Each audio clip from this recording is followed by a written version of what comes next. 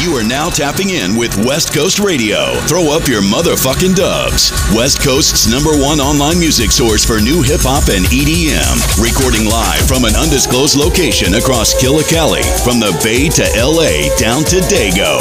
Visit us at westcoastradio.tv. Now, DJ, let's get back to those bangers.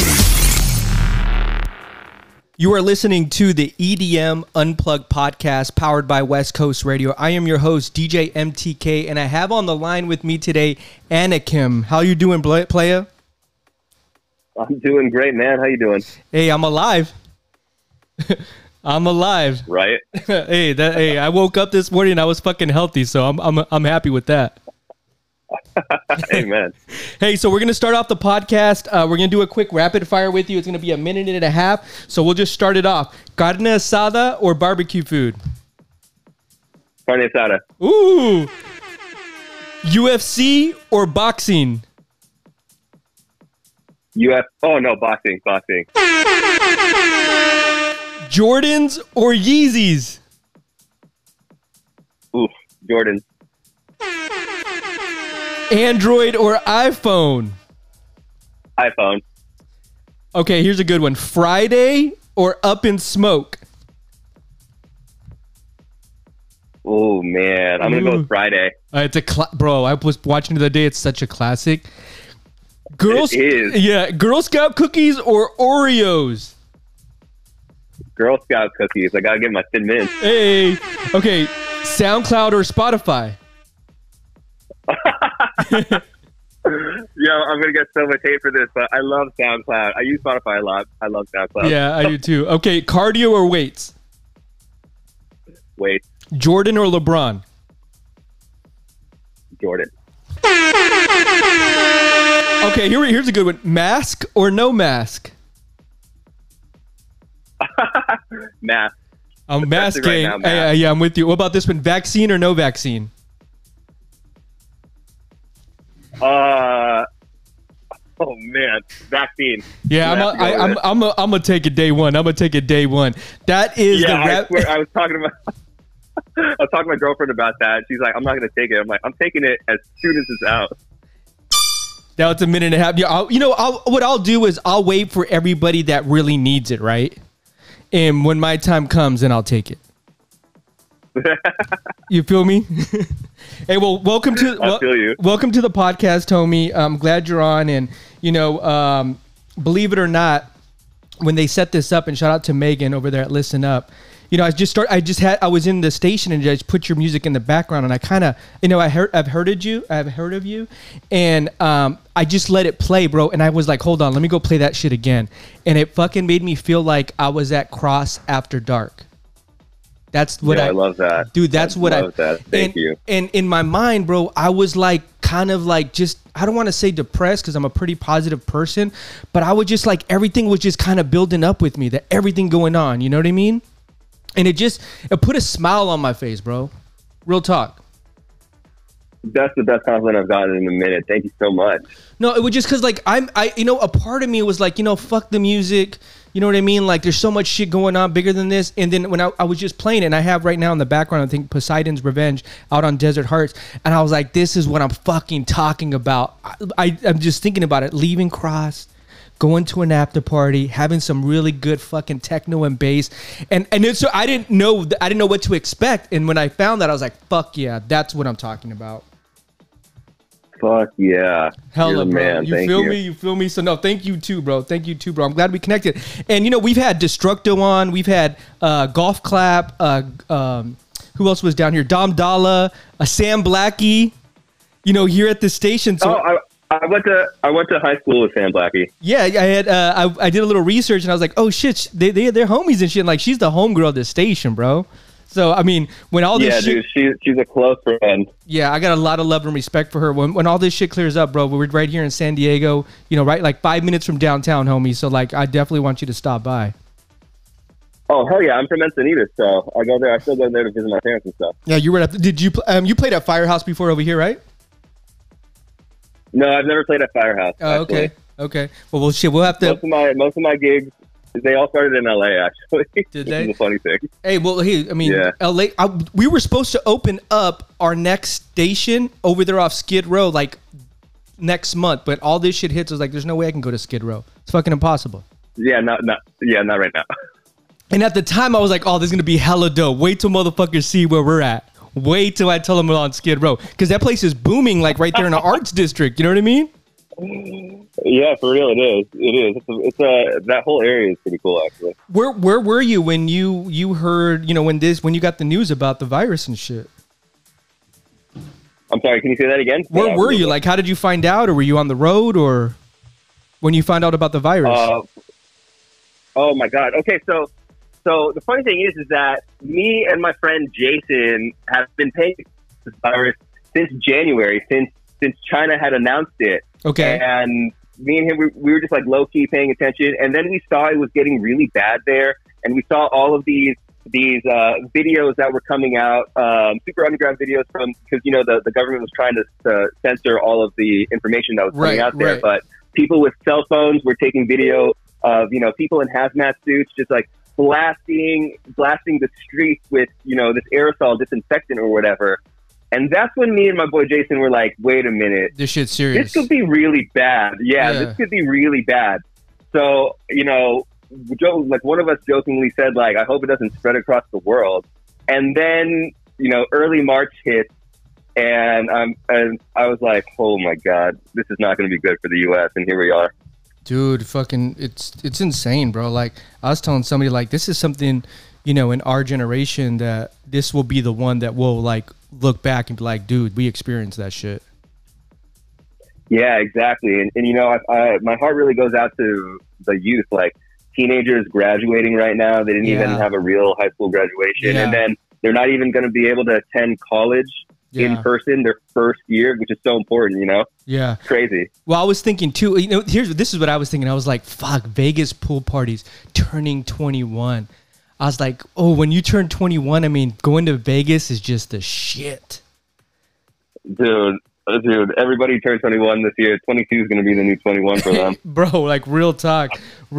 I know that we were talking about a new project that you have coming out, Manoa. Yeah. So I did a remix for this dude named Philip Kempnich. He actually is the A&R for this big label called iMusica. And I've released on their sub-label, I'm too. My EP called The Oracle came out last year on that label. And he recently hit me up. He's like, hey, I have an EP coming out on Heinz Music, which is another big label based out of Berlin. He's like, the owner of Heinz is a big fan of yours. He's wondering if you would remix my track. Like, Philip wasn't even asking me to remix his track. He was like, the owner of Heinz wants you to remix it. Right. So I was like, oh, yeah, you know. You're like, hell yeah, fuck yeah. I appreciate their music. Like, I'll do it. So that remix is out today. It's the Manoa Anakim remix. You can get it on Beatport. I'm pretty sure it's on all of the streaming platforms since the release date was literally today. You know, and here in congratulations on that. Here's a question I wanted to, you know, ask you is how did you get into techno? Oh man. Okay. So like from the very beginning, my first rave ever was EDC 2010, and you know it was just this brand new world. I've never even heard that style of music before. Okay. And the community was so accepting. So for like ever, I was kind of a main stage warrior. I didn't realize there was these deeper, you know, sexier genres that were bubbling underneath the surface. Sure. And funny enough, I had a buddy who used to be part of the Desert Hearts crew. He worked behind the scenes. He wasn't one of the DJs. But he told me to go to their spring festival in 2015. And this was when I had just started as a student at Icon Collective Music Production School. So when I was a student there in the beginning, I didn't even know what style of music I wanted to make. I was kind of dabbling in everything. I had no genre focus at all. But when I went to that Desert Hearts, I remember hearing this very specific set. And at the time I was like, I don't know what this sound is. It's really intergalactic. It's like cool, deep, whatever. I didn't know what that genre was called, but I said to myself, I'm going to dedicate the rest of my time here in music production school figuring out how to make this style of music. And now it's turned into my very own take on like the progressive techno scene. No, that's dope. I have to admit, you know, my own story with, you know, falling in love with techno. You know, I one of my favorite DJs is Eric Prydz. And, oh yeah, he's a big influence. And you know, and the more darker I got, I was like, because you know, I fuck with rap music. I grew up on that gangster shit, and techno to me is kind of like the gangster of house music and EDM. Dude, I have to absolutely agree. Like, I grew up listening to rap music. I grew up listening to like all that hard shit, right? Right. And then when I found techno, I was like, wait a minute, right? This actually speaks to me as an individual more than any of that mainstay shit. Yeah, no, I completely agree with you. No, that's what's up, bro. No, I'm glad that we connected, man. I'm really glad that we connected. And just so you know, too, we are one of the biggest playlist curators on SoundCloud. Oh shit. So, you know, we have shit, dude. Like, we actually just added that track, Poseidon's Revenge, on one of our top playlists. I think it has like around 3,000 streams right now. We'll help get that to 100,000 for you, bro. Just for coming on and fucking with us, homie. Just for coming on and fucking with us. That would be the dream, man. I can't wait. You know, and I think too, you know, there's so many aspects to the game, you know what I mean? Like, and you need all of these wheels in your spoke almost. You feel me? Yeah.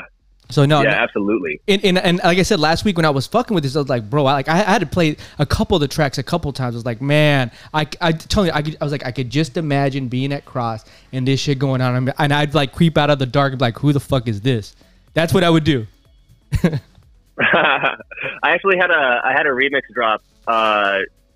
Because of COVID, I've been focused on doing remixes more so than original stuff. I like that. Because I'm just gonna wait till like clubs open and festivals open again for me to drop all original music. But like, I've been doing a ton of remixes. I had a remix drop the other month.